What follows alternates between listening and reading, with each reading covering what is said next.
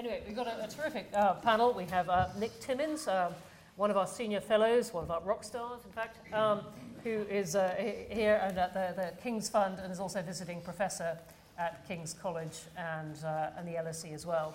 And his award-winning book, The Five Giants, a biography of the welfare state, which he's been modest enough not to bring with him, but we have many copies of, has recently been revised and updated. And he's going to talk to us at some length about where we are in this. Delighted to have two people to respond to him who could not possibly be better. Also authors of excellent recent books. Julien Legrand is Professor of Social Policy at the LSE and one of Tony Blair's former senior advisors, and has written, have you got a copy? Which are allowed to raise up. Motivation, Agency and Public Policy of Knights and Knaves, Pawns and Queens, which he will talk to us a bit about. And David Willetts, Lord Willetts, who is Executive Chairman of the Resolution Foundation and also visiting professor at King's. We have a high proportion of them, of their people tonight, and was MP, of course, for Havant from 92 to 2015, if that's right. And he has a book, very recent. This is not a book launch. This is a debate, but they've all decided to bring them. A university education, which came out in November. All right, Nick, you're going to kick off for us and talk about where we are, a kind of sweep of the history of where we got to, and then we can all argue about it. Indeed, Terrific. That's great. That's great. Well, it's really good of you to be here. It's a foul evening, so I'm very grateful. And this event is absolutely not about promoting three books, though, of course, we'd all be delighted if you actually bought any or all of them. And equally, I hope you won't feel, after I've spoken for no more than 20 minutes, and hopefully a bit less, that I've not sold you a pup. The reason you might think that is that I've no great thesis to propound, nor any proposition or recommendation to make. Instead, I merely have an observation, the one that kind of fell out of writing the final chapter as I updated The Five Giants. It's sort of intended to provoke a debate, which might provide some answers which I don't have.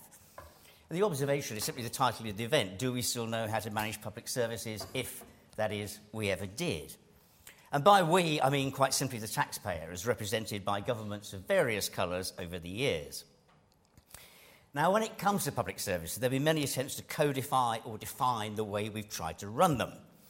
And the one that probably most instantly springs to mind when it comes to the public sector is command and control, which we'll come back to.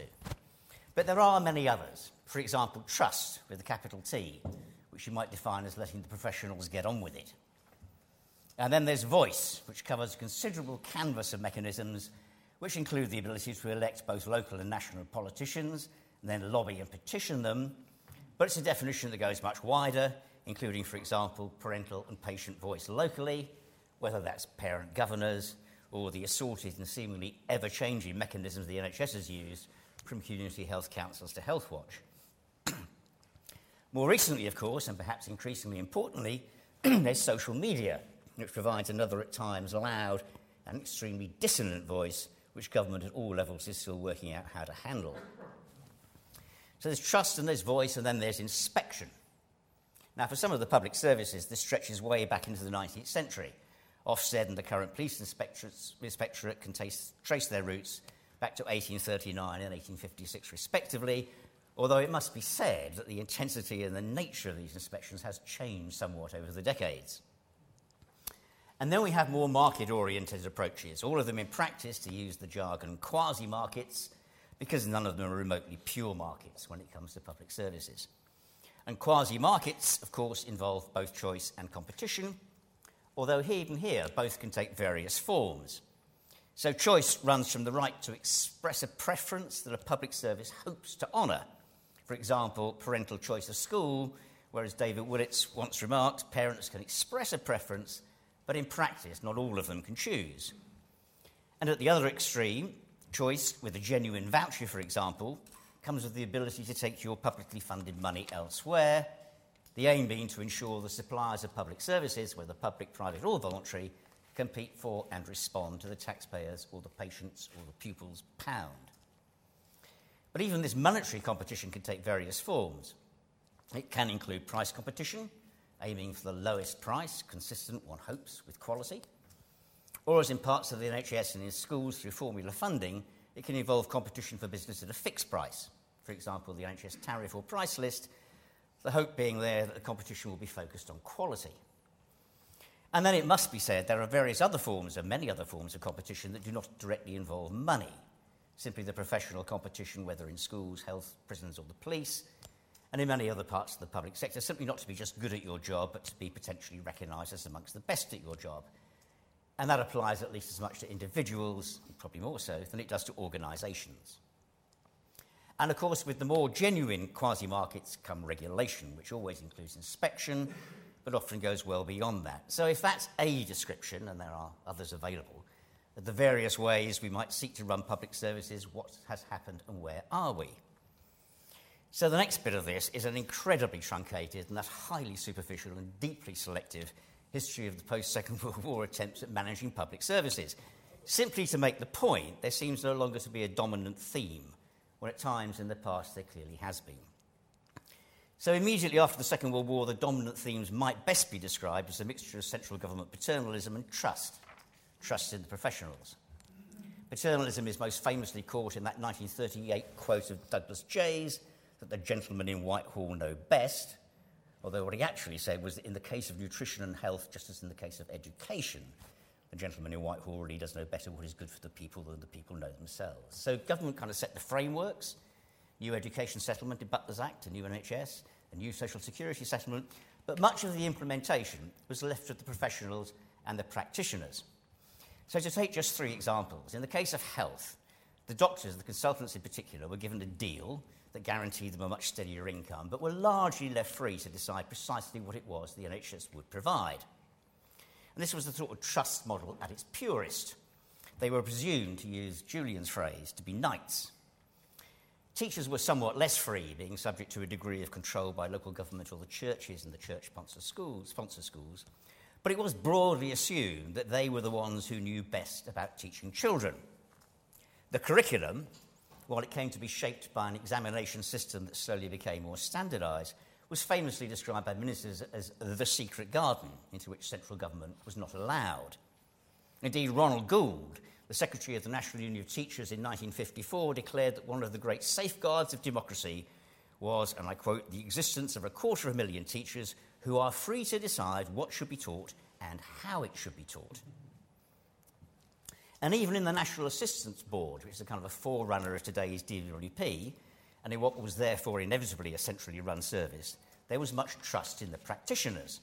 Much of the means-tested assistance it dispensed relied on home visits by its officers, who had very considerable discretion to award extras, so to speak, new cookers or bedding or whatever, to those they deemed to be in need.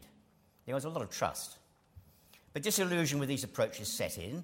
In health, ministers became frustrated at their policy pronouncements. Their desire, for example, to shift resources into underserved parts of the NHS happened too slowly, or sometimes not at all, in what at the time was an administered, not a managed NHS. Regional hospital boards and GPs still had huge discretion over what they actually did. And at the National Assistance Board, research showed that discretionary decisions of its staff produced widespread inconsistency, not just between local offices, but within them. And as teaching methods changed, child-centred teaching with tables and what looked to parents like play, replacing the serried rows of desks in primary schools with everyone facing the blackboard, parents ceased to recognise the schooling to which their children were subjected, and governments, with a somewhat struggling economy, became ever more interested in the utilitarian end of education, the production of a literate, numerous and employable younger generation. So in health, and this really is a truncated history, but in health you get the 1974 reorganisation of the NHS intended to produce some proper planning into the service, followed in the 1980s by the Griffiths Report on NHS management. Now, in my view, and the view of many others, the Griffiths Report saved the NHS. It put a stop to the failed consensus management the 1974 reorganisation had introduced. But it is actually in this period, and not as myth has it, as myth has it in the days of Bevan and his successors, that the NHS actually became increasingly subject to performance management and command and control from the centre. And the discretion of the National Assistance Board staff it enjoyed was replaced by a rules-based social security system that solved one problem but produced another, which was rights of appeal to tribunals and much else, but also targets often unspoken and denied but undoubtedly there, over meeting budgets and in time greater sanctioning of those seen to be abusing the system. Schools came to be seen as too dominated by the teaching unions, acting in their own interests, and the turning point there must be Jim Callaghan's famous Ruskin College speech of 1976, in which he favoured a core curriculum with national standards, a guard against creativity, taking precedence over the 3 Rs, and some method of monitoring performance against national standards. He added that we all know those who claim to defend standards, but in reality are seeking to defend old privileges and inequalities. And of course, it was Callaghan's speech that became the agenda just over a decade later with Kenneth Baker's famous Bill, the Great Education Reform Bill. But it wasn't just politicians and governments thinking this way. For example, in this period in health, we saw the start from within the medical profession of the evidence-based medicine movement. With health costs rising, Dr. Archie Cochrane in 1972, in what's clearly one of the origins of NICE, the National Institute for Clinical Excellence, declared that in future, decisions over which treatments patients receive would have to be based around the evidence on their cost-effectiveness, not just on custom, tradition and hunch, and the opinion of senior consultants. In other words, old models of trust were declining in favour of standardisation.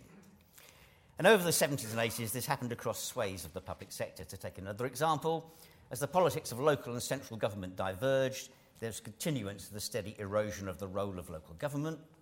And for public spending reasons, but also for political ones, rate capping arrived. And as a result, local government became increasingly reliant on central government grant, just reducing the power of voice locally.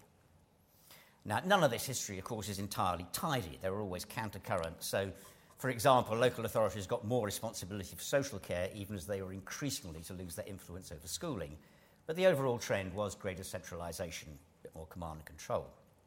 And there were the growing worries about producer capture in public services, kind of across the political spectrum. Too often they were organised for the convenience of staff rather than the benefit of the receiver, and a feeling that it needs to be made more responsive.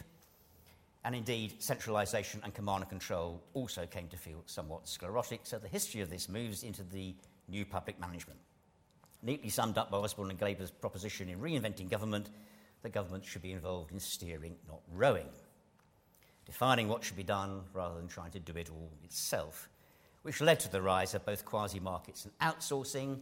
And in the UK, one of the great defining moments for this was reached in 1988, the year that David here was later to dub Conservatives annus mirabilis, when what might be loosely dubbed a properly Thatcherite approach to health, education and social services emerged. Because it was in that year that the following either arrived or enunciated, which was the purchaser-provider split in the NHS, grant-maintained schools and formula funding for pupils, and councils actually getting more responsibility for social and community care, but on condition they became the arrangers and purchasers of care services, not the monopolistic providers. While in local government it was required that a whole range of services be put out to compulsory competitive tender. And over time these approaches became in many ways the key instruments across public policy. Private prisons, for example, private providers supplying welfare to work and probation services, not to mention the private finance initiative, with PFI involving service projects, not just capital projects, in defence, transport and many other places. And that, with some pauses and lacunae down the years, has been the dominant narrative for the better part of 30 years. An erosion of trust, a diminution of voice, a rise in the faith in choice and competition, and greater reliance on the private sector to deliver public services. But of course, alongside that came a dramatic rise in inspection and regulation. Not least because it turned out that when public services were more directly managed, or even merely publicly administered, ministers could rely on the very often erroneous assumption that either they or their civil servants knew what was going on out there. Once quasi-markets were in operation, with providers operating either at arm's length from government or in the private sector, both ministers and the public needed inspectors and regulators to tell them what was happening. So there's been an explosion in inspection and regulation. The last Labour government, for example, getting on for a dozen new inspectorates of one sort or another, some spanning both the public and private sectors, and with the coalition government strengthening the role of some of them, for example, the Care Quality Commission. But the inspectors and regulators, and the roles are often combined, are decidedly less publicly accountable the ministers in Parliament were when services more directly run. And I suspect Julian might have something to say about that. Now, it's crucially important to stress that none of these means of managing public service has ever been singular or pure. They frequently run alongside each other. I mean, the NHS in the mid-2000s, for example, was subjected to an at times bewildering mix of competition and choice, of targets and terror, of inspection and of performance management, i.e. command and control, over both its finances and its wider performance.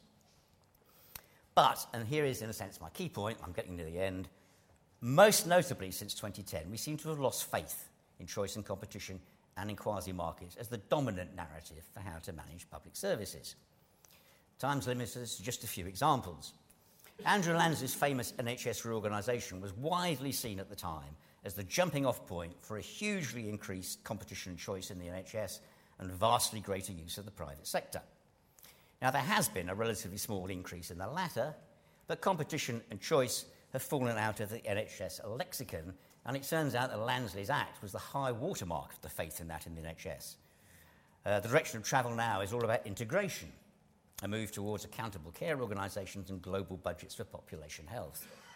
In schools, Gove's free schools were in part conceived as deliberate extra competition for existing state schools and academies. But that budget has been raided and shrunk to keep existing schools going. The relatively new regional school commissioners, creating an embryonic regional structure, ironically, in schooling, just as Andrew Lansley was abolishing it entirely in health, were initially charged with promoting new free schools and academies, but soon came also to be charged with encouraging collaboration, which is not the same thing as encouraging competition. In welfare to work, private providers now have only a very, very minor role, and the private finance initiative was initially halted, then revived on a much smaller scale with some minor amendments. The PFI, in my view, having worked well in a few areas while presenting many problems in many others, and this session, by the way, was conceived ahead of the collapse of Carillion.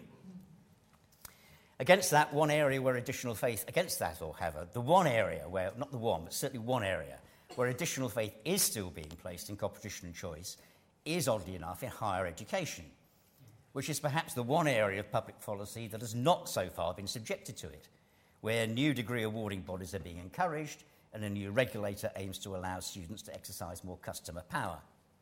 But that kind of feels like an exception to what otherwise is a general trend. Under the coalition government, partly under the influence of the Liberal Democrats, there was a revival of faith in localism or a form of voice, an interest the Labour government had begun to express in its later days as it worried about command and control at the same time as Gordon Brown's government began to lose faith in quasi-markets. So we do have more directly elected mayors, and we have Devo Mank in health and a couple of paler versions of it elsewhere.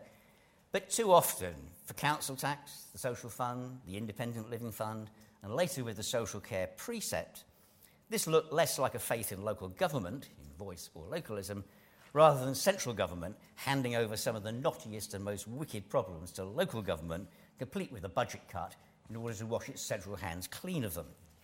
And to this observer, it felt as though that was driven at least as much by austerity as by any new faith in localism. And that, of course, may provide part of the clue to the loss of faith in quasi-markets.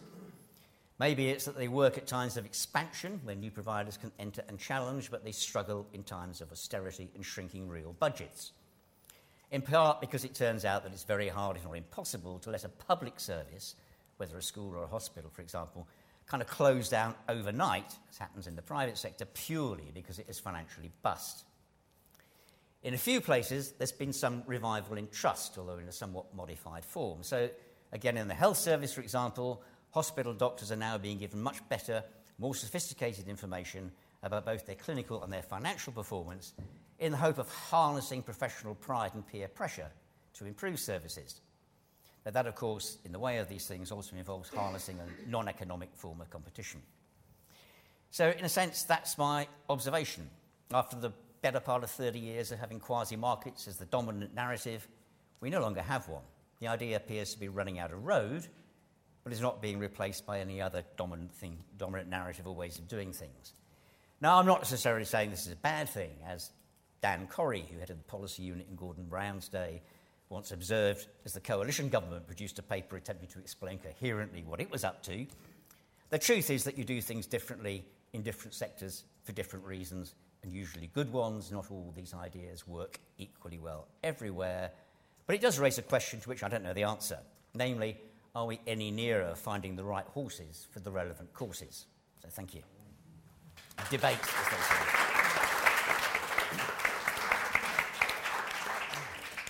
Nick, thanks very much indeed for that sweep of history. You've very carefully arrived at a point where you don't tell us what you think of this, and we'll come back to that. But Julian, let me go to you, and you can say some. The answer is yes to the original question about whether do we know how to manage public services? The answer is yes, we do. The Blair-Brown government got it right, on which I played a very small role, but I have an interest. When the NHS, when the Blair-Brown government left in 2010, the NHS was meeting all its targets. It was financially solvent.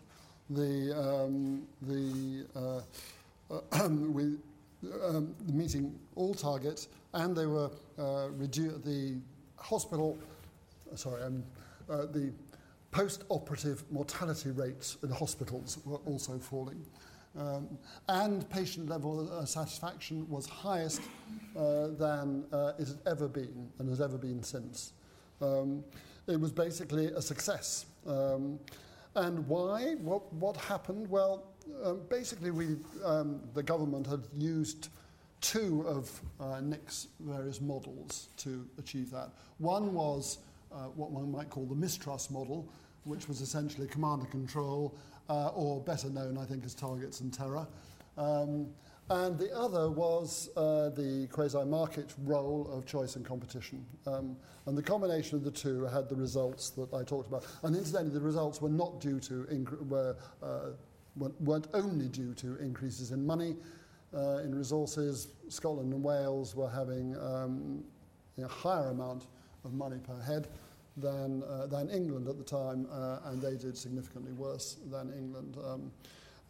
What we'd done, what that government had done, was built on actually the achievements of the Thatcher Major government, in which David played a much larger role, introducing the quasi-markets and choice and competition across a variety of areas. What's happened since? Well, since we've seen a relaxation of targets and terror, and as Nick's pointed out, we've seen a reduction in the emphasis on choice and competition. There still is competition, I think, in some areas, in health, particularly in the area of community care or community health. But on the whole, in the rest of the health service, as you say, it is diminishing.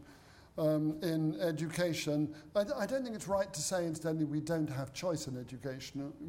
People don't always get their first choice, which doesn't mean to say that people don't have choices, but it's clearly functioning in a highly imperfect way with large numbers of people, largish numbers of people not getting their first preference and so on.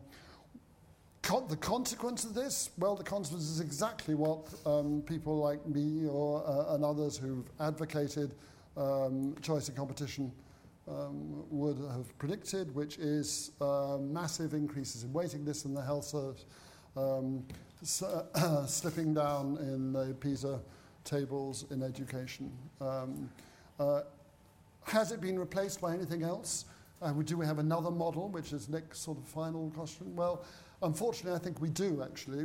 What has been replaced by, what the combination of targets and terror and choice and competition has been replaced by, has been an incredibly heavy-handed regulation, which is also a form of command and control. But the difference is that there are several commanders. The Department of Health is still trying to exercise command and control. Then we've got NHS England, also in the health arena. And of course, we've got various regulators, CQC, NHS Improvement, and so on. I did talk to the head of one specialist hospital who said that he was answerable to 63 different regulators. Quite where he got the 63 number from, I'm not sure. I'm not sure I could substantiate that. But anyway, he was answerable in an enormous number of different directions, often giving him different messages. And of course then you get a mess, and of course then you get a disaster. Ofsted, unbelievably heavy-handed regulator in education. The amount of the terror that is induced by schools, or indeed children's services departments, I've observed, by the prospect of an Ofsted inspection, in no way, it seems to me, seriously outweighs any benefits that you get from the regulation. So we have got a model of running public services in operation at the moment. It's a regulatory model, and it's a highly unsatisfactory way, and it's certainly no way to run a public service. Julian, I'm going to go straight on to David, except I just want to ask you whether you give any credit to the demographic shifts that we all know about, the ageing of the population, in your description of the deterioration of the health service, or is it just, in your view, change of model? Obviously, the population is ageing, but it isn't ageing that fast, frankly. The switch from over a period of 3 or 4 years from a highly successful health service to one that appears to be on the brink of collapse cannot be put down just simply to the ageing of the population. Nor, may I say, could it be really put down to cost pressures. I mean, there's been a pay freeze over much of that time. The cost pressures are not that enormous. There are some technological cost pressures, but I think to argue that it's a result of all that is quite misleading. David. Well, thank you very much for this invitation to join the panel. Nick's new edition of his book, Five Giants, is out. I don't know if Julian is planning a new edition of his, and I've got a new book out, but it's not a book tour, so that's all clear. It's more a kind of aging rock band reassembling, because we used to have these conversations 30 years ago. I used to sit on panels with Julian and Nick and suddenly find we're all back trying to make sense of what's happened since. We've become maybe a sort of oral history unit instead. And I defer to Nick's experience as our great historian of the welfare state as to where we've got to. I mean, it proves incredibly topical because of Carillion. And I think there is a wider lesson in Carillion, which is that there are limits to how much risk governments and the public sector really can hand on to private sector bodies. And in the real world of politics and accountability, when public spending is involved, you find you can't actually shed fundamental risks. And I think that is part of a wider picture where there has been a loss of momentum behind, perhaps the right word to use in this context, behind privatisation, PPI, that type of model. So it's not the kind of cutting edge that it was 20 or 30 years ago. However, I don't think there has been a return to the knightly environment that was so well described in Julian's book. I always thought really that it was rather flattering of the public service to say that they were regarded as knights. I thought it was more there was a treasury settlement across a range of public services where the implicit deal was, provided you comply with public expenditure controls at the macro level and administer them and work within them, we will in turn give you micro discretion in what you do within the financial settlement. I think that was in reality the deal in the NHS and elsewhere. And we are in a society as a whole where there is less trust. I don't see any prospect in the near future of return to trust. I'll touch on that a bit later. I think in many ways we're in a society where one of the most significant cultural changes in the last 20 or 30 years is now we're all knaves. Regardless of our backgrounds, regardless of public or private sector, we will be treated and have to work on the basis that the wider environment, including the political classes and certainly the media, will assume that we are knaves. And I quote in my book a brilliant comment from David Hare, who David Hare observed the following: if there were a ministry of fruit picking, the only way an ambitious Tory minister could advance his career would be by launching a blistering attack on fruit pickers. And I think that is the logic of the environment within which politicians work, and it's also the logic of the environment within which the media function. So it's certainly not a return to a world in which we're dealing with knights. And I've actually thought what Julian said a moment ago was very interesting. It is increasingly a regulatory regime working on the basis that be you in the public sector or the private sector, you can't be trusted. The question on the exam paper this evening, though, was what next? Well, this is very much where I want to take Right. it, so thank you for this. So let me, in my remarks, let me speculate on what next. So where are we heading? And I have to, let me now confess, I have become, especially given my time as Minister for Science, a bit of a technophile. And I think if we want to look at where public services are changing, it's the technological revolution, particularly the digital revolution, which provides the key. And I would observe in Whitehall, and I'd give Jeremy Hayward quite a bit of the credit for this, just thinking during my time of involvement in Whitehall in different ways, we have shifted from the assumption used to be that technology was fixed for the time horizon of any actual real policy decision that you were taking. And I would say the assumption is now shifting to a very different one, that technological advance is sufficiently rapid and sufficiently relevant that it's likely to be part of the solution to any acute policy dilemma that you face. And in particular, most relevant from the digital revolution, the massive amount of new data that becomes available once you have more and more online interactions within public services or with government. And in its simplest, that transforms policy making. We used to pride ourselves in Britain on the quality of our social science and our social science data. I don't know how many social mobility discussions I've gone to, which are based entirely on an analysis of the 1958 and 1970 cohorts, for each of whom I think there was about 16 to 20,000 participants.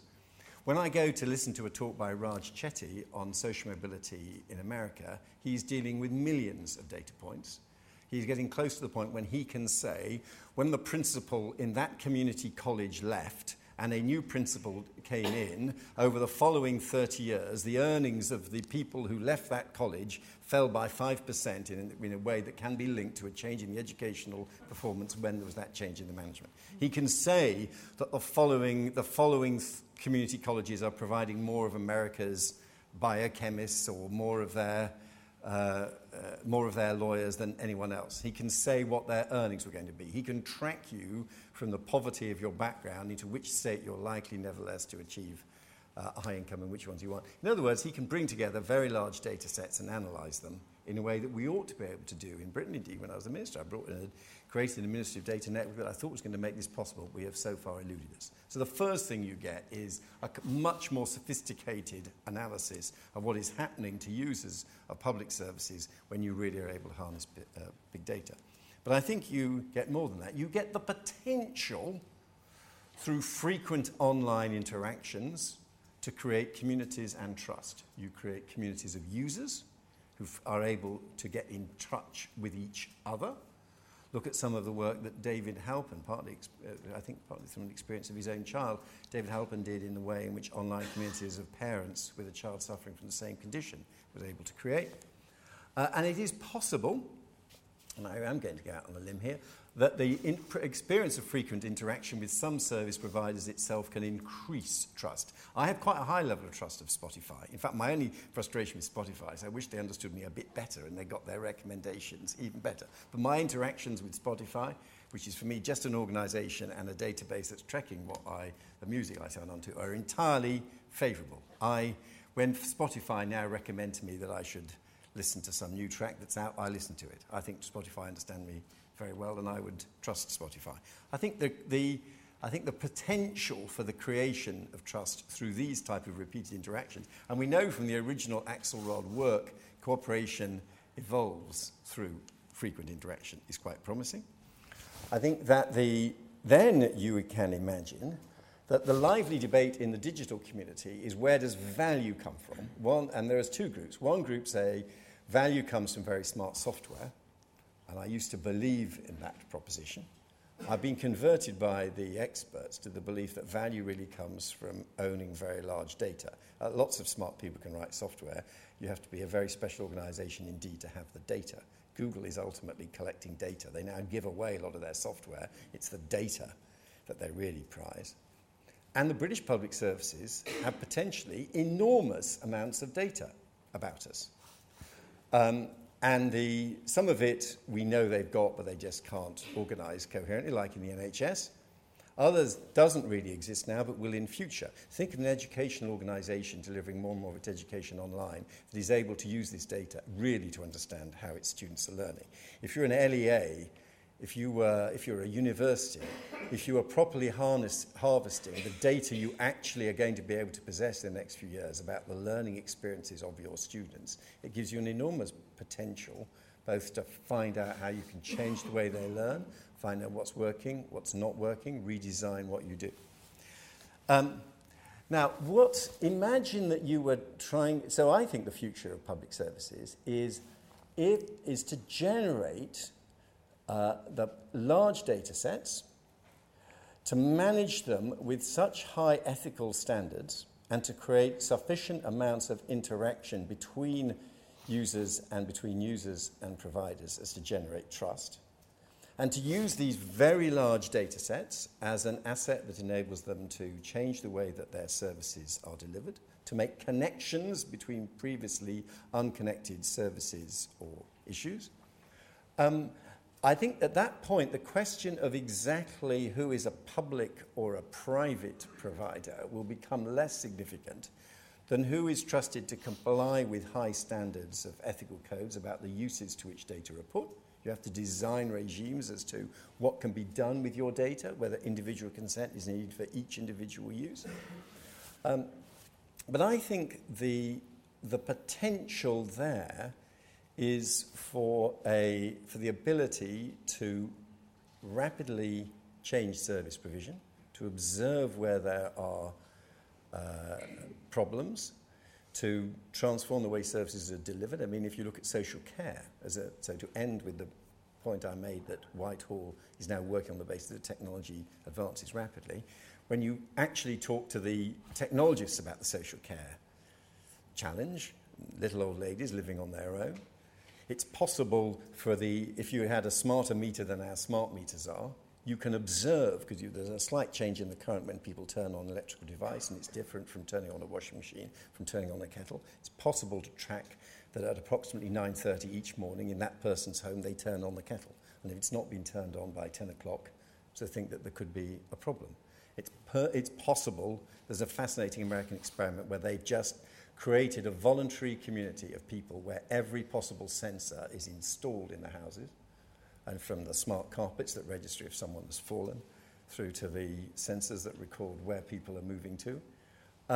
You can imagine, in other words, so even before you get into the more physical things like devices to help you lift little old ladies in and out of bed, you start finding you have massive information flows that enable you to observe and understand what is happening to people and link them up to concerned fellow members of their community, an email community that gets a message if the kettle has not been turned on by 10 o'clock. So I personally think, I am come here to confess that I have become a bit of a technophile. And I think what public services do with new technologies and very large amounts of data is going to be the next big thing.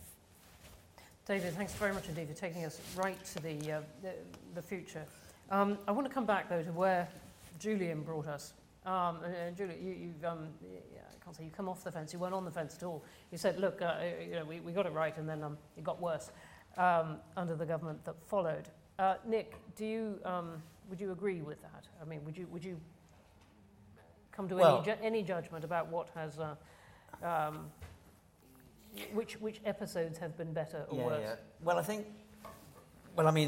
slightly unlike Judah, I think austerity has had a big impact on the choice and competition stuff, because I think it turns out it's much harder to make it work when there's less money around. We've very slowly learning, you cannot transfer all risk to the private sector. You're always going to, risk is risk, and sometimes it will turn out to be realised. And we're maybe slowly getting better at working out what you can transfer and what you can't. Maybe. So there'll be some of that still to come, hopefully managed a bit better. I think maybe there are times when I think welfare to work's really quite interesting, because when that first came in, that produced genuine innovation in the way the state helped people get into jobs. Private sector was able to do things that the public sector wasn't, and there was quite a big gain from that. And then it kind of froze and ran out of road, and we got stuck with the problem that the private sector ended up creaming and parking the difficult cases, and despite fiddling with the contract endlessly, couldn't get out of that. And we kind of wound it down. So there may be this sort of cyclical thing to these things. That you gain something and you learn something, and then you give up on it and maybe try it again later with something different. I've always quite liked the sort of, this is not the sort of, I think there's a lot of mileage in harnessing professional pride. And some of that comes from better data. So the stuff that's going on in the NHS at the moment of giving consultants what is actually the most sophisticated data set they've ever had about their performance. You go and watch that happen, and people sort of say, yes. I mean, after the initial, the data's crap stuff, people do, so you're actually getting the professionals rather than managers to sort of press for the improvement in the service because they can see where their performance is down. So I think there's some mileage in that too. So none of that's a dominant narrative, but it's using the mix we've got in perhaps more sophisticated ways. Yeah, no, thanks. And it's something the Institute does a lot on the public service markets, when they work, when they don't, when you can outsource, when you can't, and so on, even before Carillion, and we will keep on with that. Where do you think we are, though, on the politics of this and even more the public mood? You talk about regulation, and whether do you feel that people have enough trust in regulation for it to have some life in it, or are we really moving into an era where people are so impatient with the results that they're tempted to reject that model? Well, I think the trouble is that stories of spectacular failure trump stories of modest success. And it seems to me that many of the quasi markets have yielded modest success. I mean, not as much as people like me who advocate them would have hoped for, but nonetheless modest success. But at the same time, we suddenly get these spectacular failures, the Carillion, obviously, but also the dreadful stories about Group 4 and the Olympics and so on. And there's no doubt, it seems to me, that all engenders a shift of mood, a shift of political climate, and it is a shift certainly away from the simple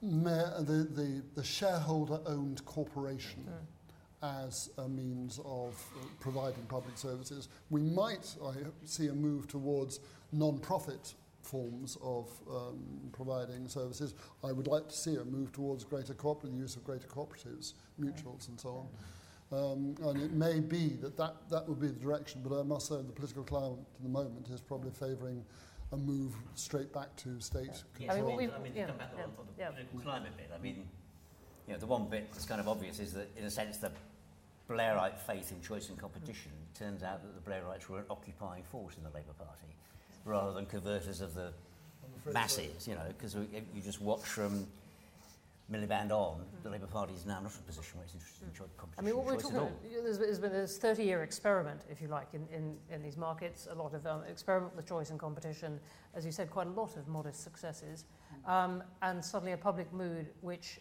might lead politicians, governments to jettison much of what has been done and learned, even before we get to David's new technological world.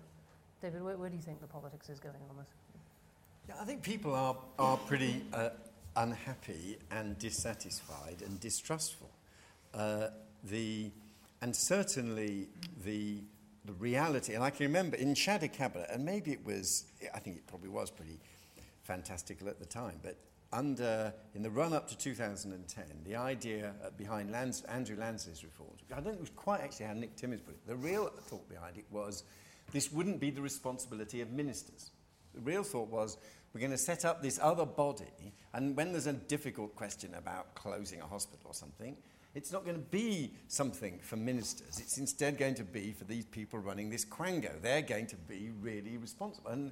And Oliver Letwin and Andrew persuaded David that this was the way forward. It was, when you're spending public money, and it's something that clearly is of high political concern, it was, at best, highly optimistic to think that when there's some scandal in the NHS and you're being asked questions in Parliament, you say, well, it's nothing to do with me, it's this quango. So we've seen comprehensively that you can't escape ultimate political responsibility for publicly funded services, even if the agent delivering them is a private body.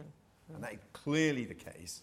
And actually, to be honest, once taxpayers' money is involved, you can understand why people have that accountability. And I think that lesson has got home. I think that if you replayed to today's cabinet the discussions in shadow cabinet 10 years ago, people would just be shocked by the naivety of some of the ideas.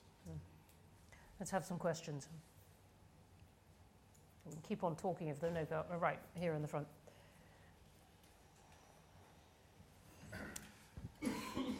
Hi, my name's Duncan. I work for a grant-making trust.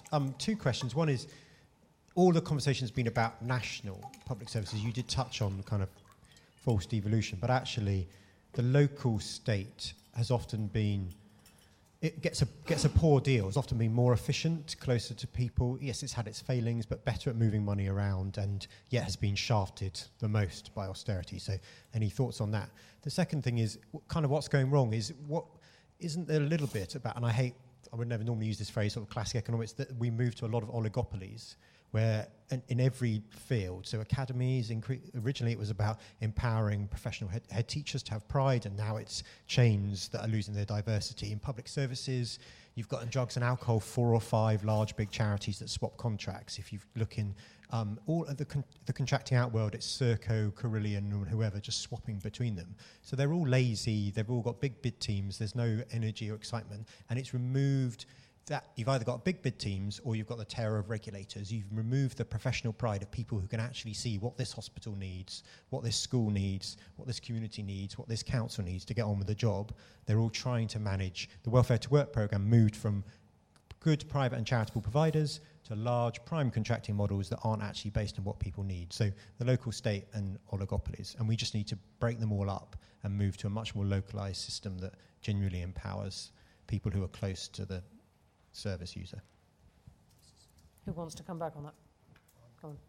Just quickly to absolutely agree. I mean, I think that, and it's very interesting, the development of what I was referring to earlier, the public service mutuals, which are small groups of public sector employees who spin out of the public sector, form a cooperative of some kind, which could be a professional partnership, whatever, and then provide public service and contract back. And the morale of those is very high. The quality of the service seems to be very high. We haven't got any good hard evidence yet, but there's a lot of anecdotal evidence. I must say, if we're thinking about the future, if it were possible to go down that particular route to a much greater extent, that's what I would like to see.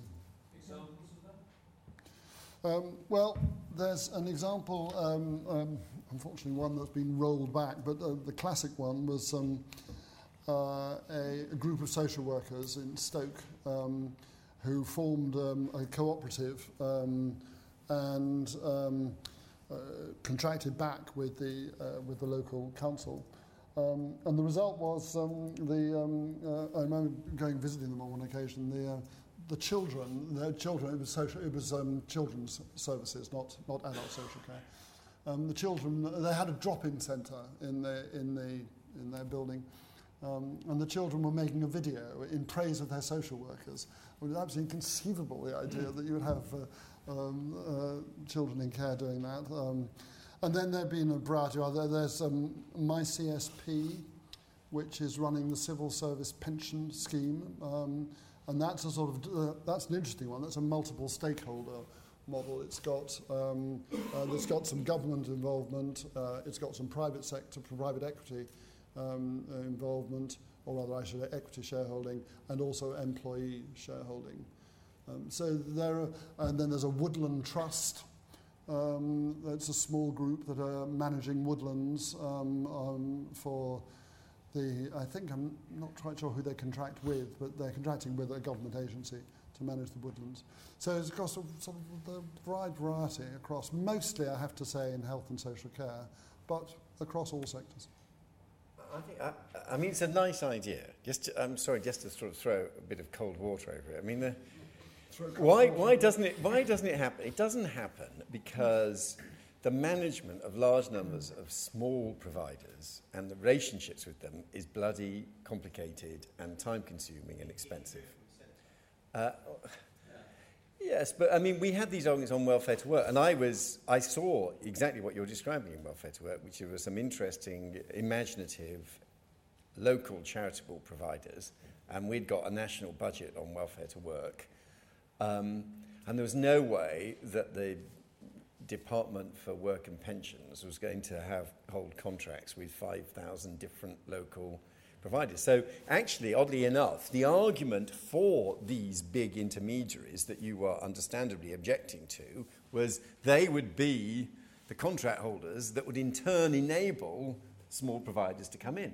When you've got reductions in civil service, reduction over, I mean, in my own particular area, I don't know if there are researchers here, you used to be able to apply for small grants from the different research councils. And the Arts and Humanities Research Council, if you wanted to go take a year off and study the archives of some Spanish king in Seville, you would apply for £20,000 and do it.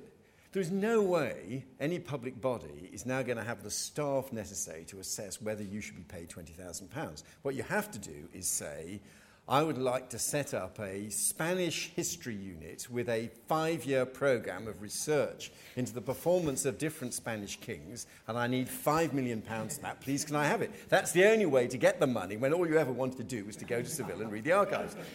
And that was because we cut the staff in the AHRC, and there was nobody in the public sector who was ever going to take the responsibility of handing out £10,000.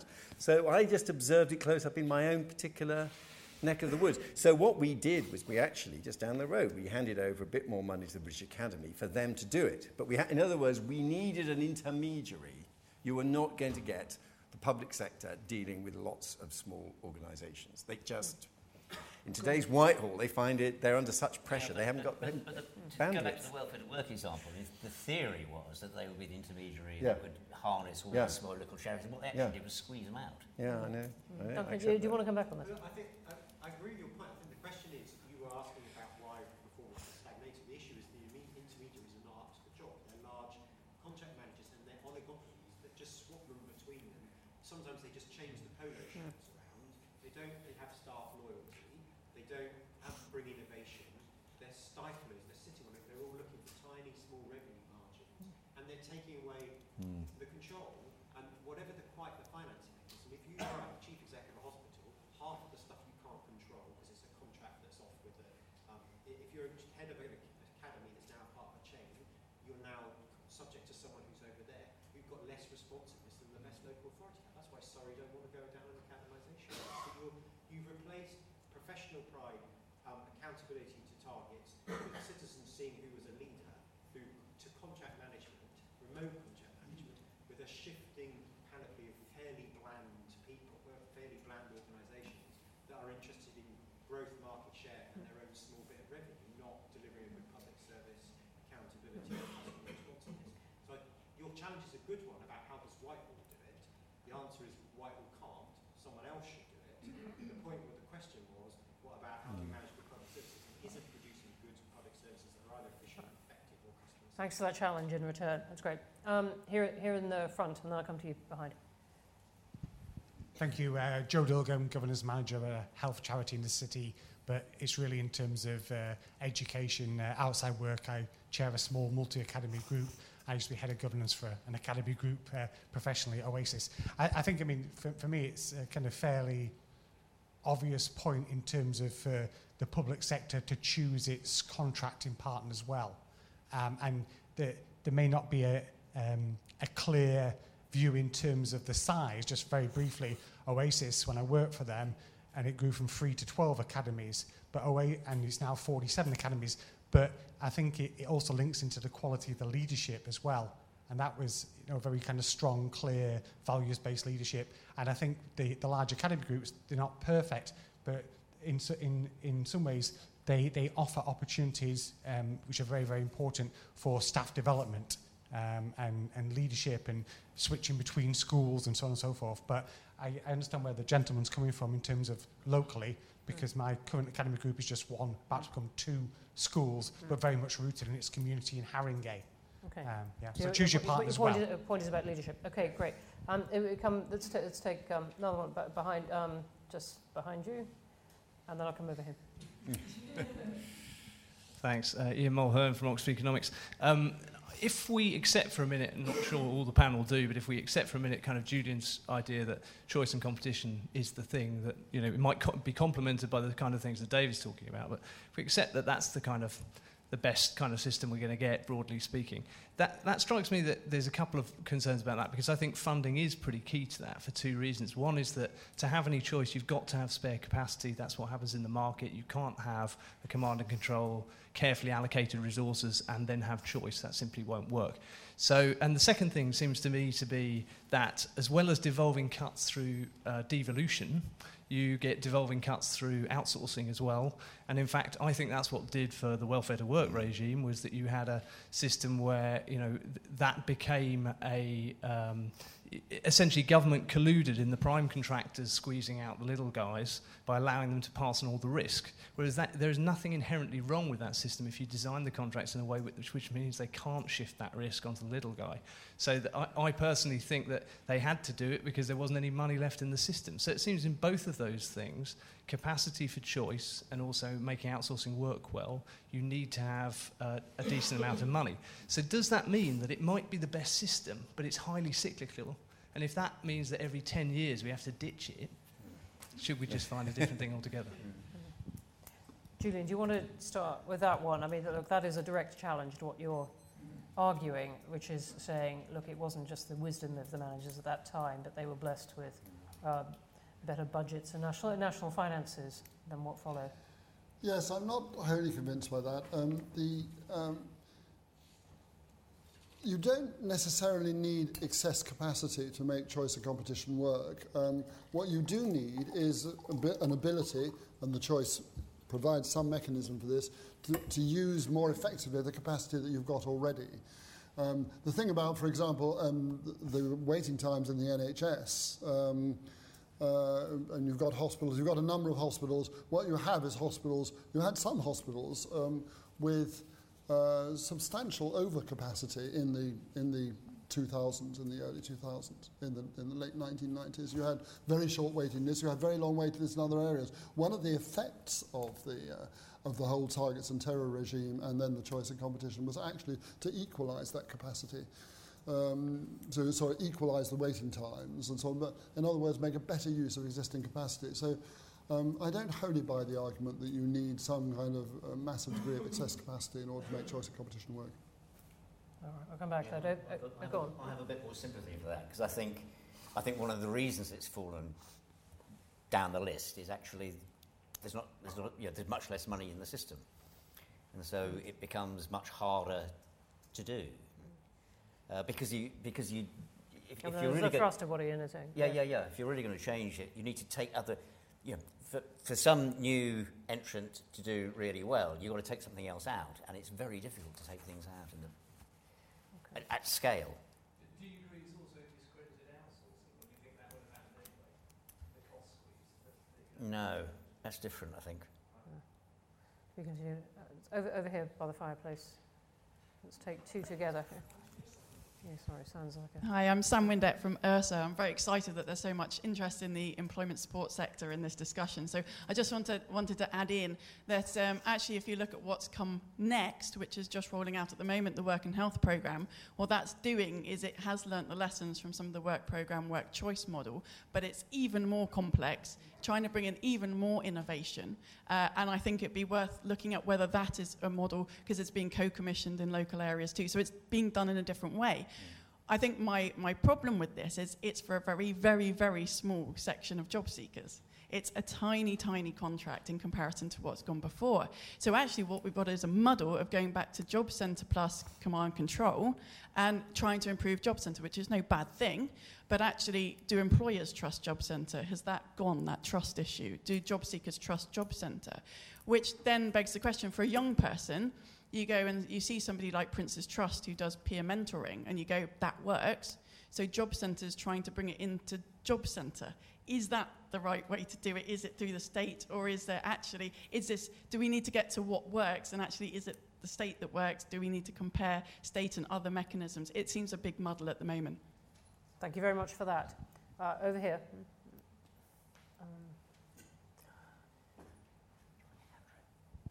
Hello, Martin Williams. I'm a civil servant, head director of something called the Office of Manpower Economics, which deals with public sector pay. I just remark in passing, if Julian Legrand thinks that Ofsted criticism started in 2010, he obviously can't have been in any school at all. It really confirmed just how out of touch Number 10 was. All the years of Blair, I always thought it was, because I was working in schools at that time. But Ofsted was just complete mud for the full 15 years. Waste of time, bureaucracy, etc. Let that pass. The question is, the question is though, coming from a different point of view, does one need to start, or is the next 10 to 15 years going to see a redefinition of what a public service is? And we all talk about management, but 30 years ago, you would have said that energy was a public service. Electric telephones were a public service. Government thought it was its responsibility. Now you wouldn't, not in the same way. I don't think my children think about what a public service is in the same way as I do. Do you think this is going to change? And in a sense, you invert the whole thing. In a sense, what David's talking about is a world where the concept of a public service becomes a very different, sort of more individualistic thing. Really interesting question. Thank you. And in front of you. Andrew Tomer worked on these projects in 30 years. Julian, I love the book, but I can't let you get away with the idea that the health service has gone bad because it departed from the best practice manual of Blair and Brown. I know, but in 2010, we believed that the economy was capable of growing at 2.5% a year. Yeah. We now think it's capable of growing at 1.5% a year. By now, we were expecting the economy to be 2 trillion, say. It's now about 1.7. That means that 120 billion of tax revenue that we're not getting that prior to 2010 we thought we were getting. And that has had a huge impact on all these public services. Yeah. Then Nick, what was interesting, it's been a very UK-based discussion, but around the late 80s, the early 90s, you mentioned Osborne and Gabler briefly, there was a kind of, amongst the Commonwealth, Northern Europe, even Lombardy, I wouldn't say Italy, Lombardy, and America below the federal level, a kind of consensus which is called New Public Management. And are they equally disenchanted, or are they running into the same problems? And are any, because we were in the lead at that point, are there any of them that are actually pointing to the direction that we might go in? Yeah. That's a really good question. I don't know the answer. But it's worth thinking about, isn't it? Having a look at. You stopping there? Well, I don't know the answer to the question. I don't know the answer to the question. As you were asking it, I was trying to think, and I can't think, whether I can't think of enough examples. You can think of the odd example. So you could take, just one example, but New Zealand, for example, did our internal market in healthcare on speed over a period of about 4 years. They did exactly what the Conservative government did, only much faster, and abandoned it. And they're now back at something we would look at much more directly managed organisation. So they lost faith in that. They did it quicker, they did it even further and faster and quicker than we did, and gave it up. But that's the one example I can think of off the top of my head. And they gave it up ages ago. Okay. Any points on the other two questions? And it works quite well, actually. Interesting. Right. Any points, either on Andrew Turnbull's question or the other two? I thought Andrew's, they were both very telling points, but I thought the first point is also, I'm afraid, the marker for the future, because if you look at the long-term economic trends and the long-term fiscal pressures as you shift to a society where there's an underlying dynamic pushing up demand for public services because of the ageing of the population. And at the same time, you're shifting to a lower growth rate. We've been badly hit by the crash and then Brexit. The austerity is going to get steadily more intense. And if I may say so, I mean, look at for my party, the 27 manifesto, even more than the 2015 manifesto, the 2017 was manifesto, was one of the first manifestos where a Conservative party had tried to say, we don't actually have the money for tax cuts. In fact, to finance the public services you want, like social care, we're going to have to find someone else who's going to pay for it, such as affluent old people who own their own home.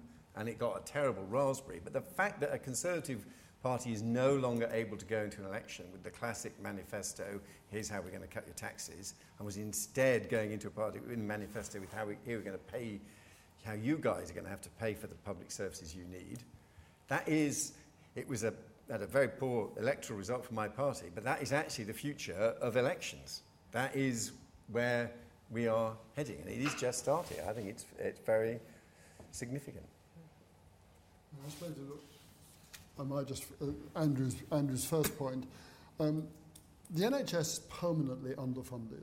It is always true that demand will be greater than supply, so long as we have a free national health service, and I assume that we always think we should have a free national health service. The question is there an inexorable rise in demand, fueled by, e.g., the aging of the population and so on? Is it impossible for that gap between supply and demand to narrow? Now, I think what's happened in recent years is that as I've indicated before, I don't think demand has increased that massively, and certainly not massively enough to explain the difference. I would concede one point, though, that in terms of the cuts in social care, I think have made a difference. And I think there is bed blocking going on, but maybe fairly substantial bed blocking going on, and that is a problem. That's a genuine problem. However, I don't believe that the fundamental problems of the NHS are due to the adoption of a wrong way of running a public service. Yes, I'm going to try and squeeze in three more. I'm sorry, your question has not been answered. I suggest you come and grab them afterwards and shake them up a bit. Partly a question. Virginia, and then over here, and then there's one right at the back, and we're going to have to stop there. Partly a question, partly a comment. I mean, looking at what's happened over 30 years, there was no real sort of ownership of price and cost in many of our public services, and there has been a much greater sense of opportunity cost. When doctors wrote a prescription, they never thought it had a cost attached. There were lots of perverse incentives. A GP could send everybody to hospital, they could have a huge, great number on their list, got rid of them all to hospital, patient happy, hospital paid. I mean, there were all sorts of ways in which there were perverse incentives, and I think whether schools and hospitals and all sorts, there's much greater sort of ownership of how to use money wisely and well. I like the non-profit models. We haven't talked about housing associations, but there's confidence in housing associations. I think universities are a good model. They have a large degree of autonomy. They've been frightful crybabies about their salaries recently. As deeply wounded, anybody should dare criticise them about how much they earn. Well, get into the real world. People are always criticising. I do think there's a pressure that instead of a very patronising, paternalistic attitude towards users of free services, now a lot of professionals are really beleaguered and battered by consumers who are empowered and demanding and relentless. And so a lot of those people in public services, instead of feeling respected and appreciated and thanked, they feel beaten up by their patients and beaten up by their bosses. Just quickly on this big saga of social care, a lot of the world seems to think that when Beveridge wrote his report, social care was free. Social care has never been free. And this was the Griffith point. Griffith said, we expect healthcare is expected to be free at the point of need. Social care is an assessment of means. And people seem blinkered about this in the most extraordinary way. The reason that I supported community care was simply that care for old people was free and means tested, but through the social security system.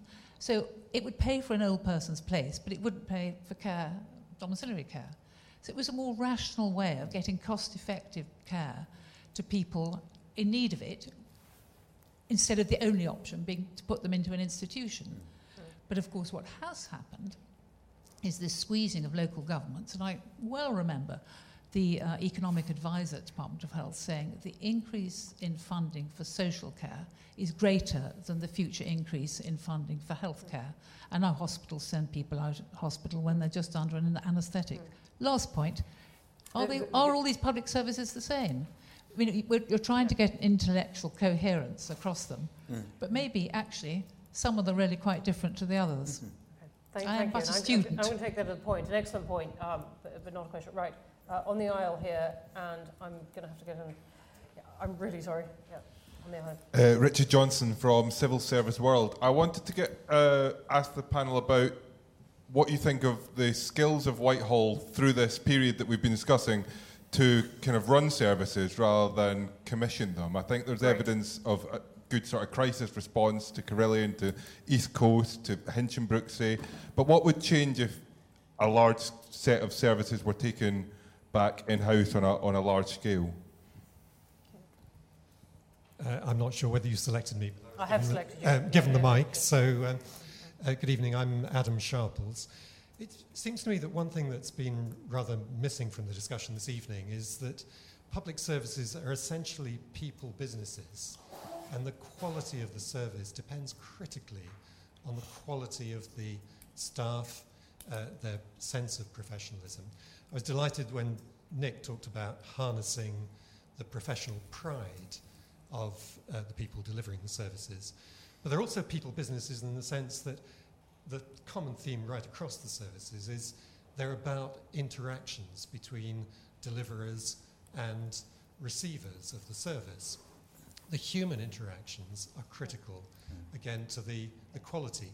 So my question and challenge is whether the doctrine of targets and terror, I'm completely buy into the idea there needs to be some accountability, but targets and terror has a real cost in terms of demotivation and driving people out of the public services. Okay, last thoughts, everyone, on those, Virginia's point and the two questions. Let me just chip in. I mean, I'm sitting here with something of a feeling that this is in a way an odd discussion. There's many interesting points made, and yet we're talking about something that has got the kind of white-hot public anger behind it, and where much of the commentary is about how we're at a turning point where all these experiments we've been discussing over the past 30 years actually may be set aside in a kind of shudder. And we're having something of a technocratic discussion, if you like, in ways that I've deliberately been exploring. But I'd just like your reflections as well about whether, of how we argue for the best of the last 30 years on this.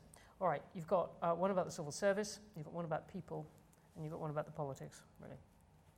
David? I don't think that the civil service machine, not because of the individuals, is capable of running large-scale organisation. It doesn't have the capacity, and it's got quite a lot else on its hands anyway. I think also, I agree with the point about the people, and let's face it, and there's a gender issue in some of this as well, and indeed the original Douglas J quote, as I remember it, also included, crucially, the statement, "The housewives of England do not know what is best for their families." The gentleman was being contrasted with the housewife. And a lot of the people who have been providing these services in the context you described, and let's face it, were predominantly female, and often accepting lower pay than men were accepting, often the men in the private sector, wider opportunities opening up for the women, so retaining them in these crucial public service roles getting harder and harder. My final comment, however, is I'm disappointed that my attempt to get the technology agenda onto the table has clearly failed, and we haven't really followed up on that. But I do think that the two forces I think will shape all this and I think even Andrew's question, there are parts of the world where now the technology has got very exciting. Individual Italian provinces, some of the states in Germany, there is quite a race on as to who can collect this data most efficiently and set it to use to raise the quality of public services. and a lot of individual local innovation there. Of course, the irony is that San Francisco itself is a disaster area in terms of the quality of public services, so the very arrogant, big American tech giants haven't necessarily got the answer. And the other thing which we haven't talked about is lawyers and legal accountability. I think the consequence of the poor trust, dissatisfaction, which you are describing, Bronwyn, is in the modern world, it ends up in the courts. So we're going to find many more legal challenges. Why wasn't this service provided for me? Why was it inadequate? So I would say legal challenge and technological opportunity are the two big that are going to be the forces driving things in the next 10 or 20. And public services, the sort we're describing, the dissatisfaction will not just be in the ballot box. People will be trying to sue. Yes, just to pick up on 2 points that Virginia made, I would agree with her that actually there will be two legacies of the choice and competition model, even if it disappears entirely. One is our improvement in our ability to cost things, and that's very important, and has created enormous increases in efficiency. And the other is reduction in paternalism, that we've actually moved towards a less paternalistic system. Renationalisation, I don't want to see, for the sort of reasons that David has been putting forward. I rather agree with you about targets and terror, about the demotivation consequences of it.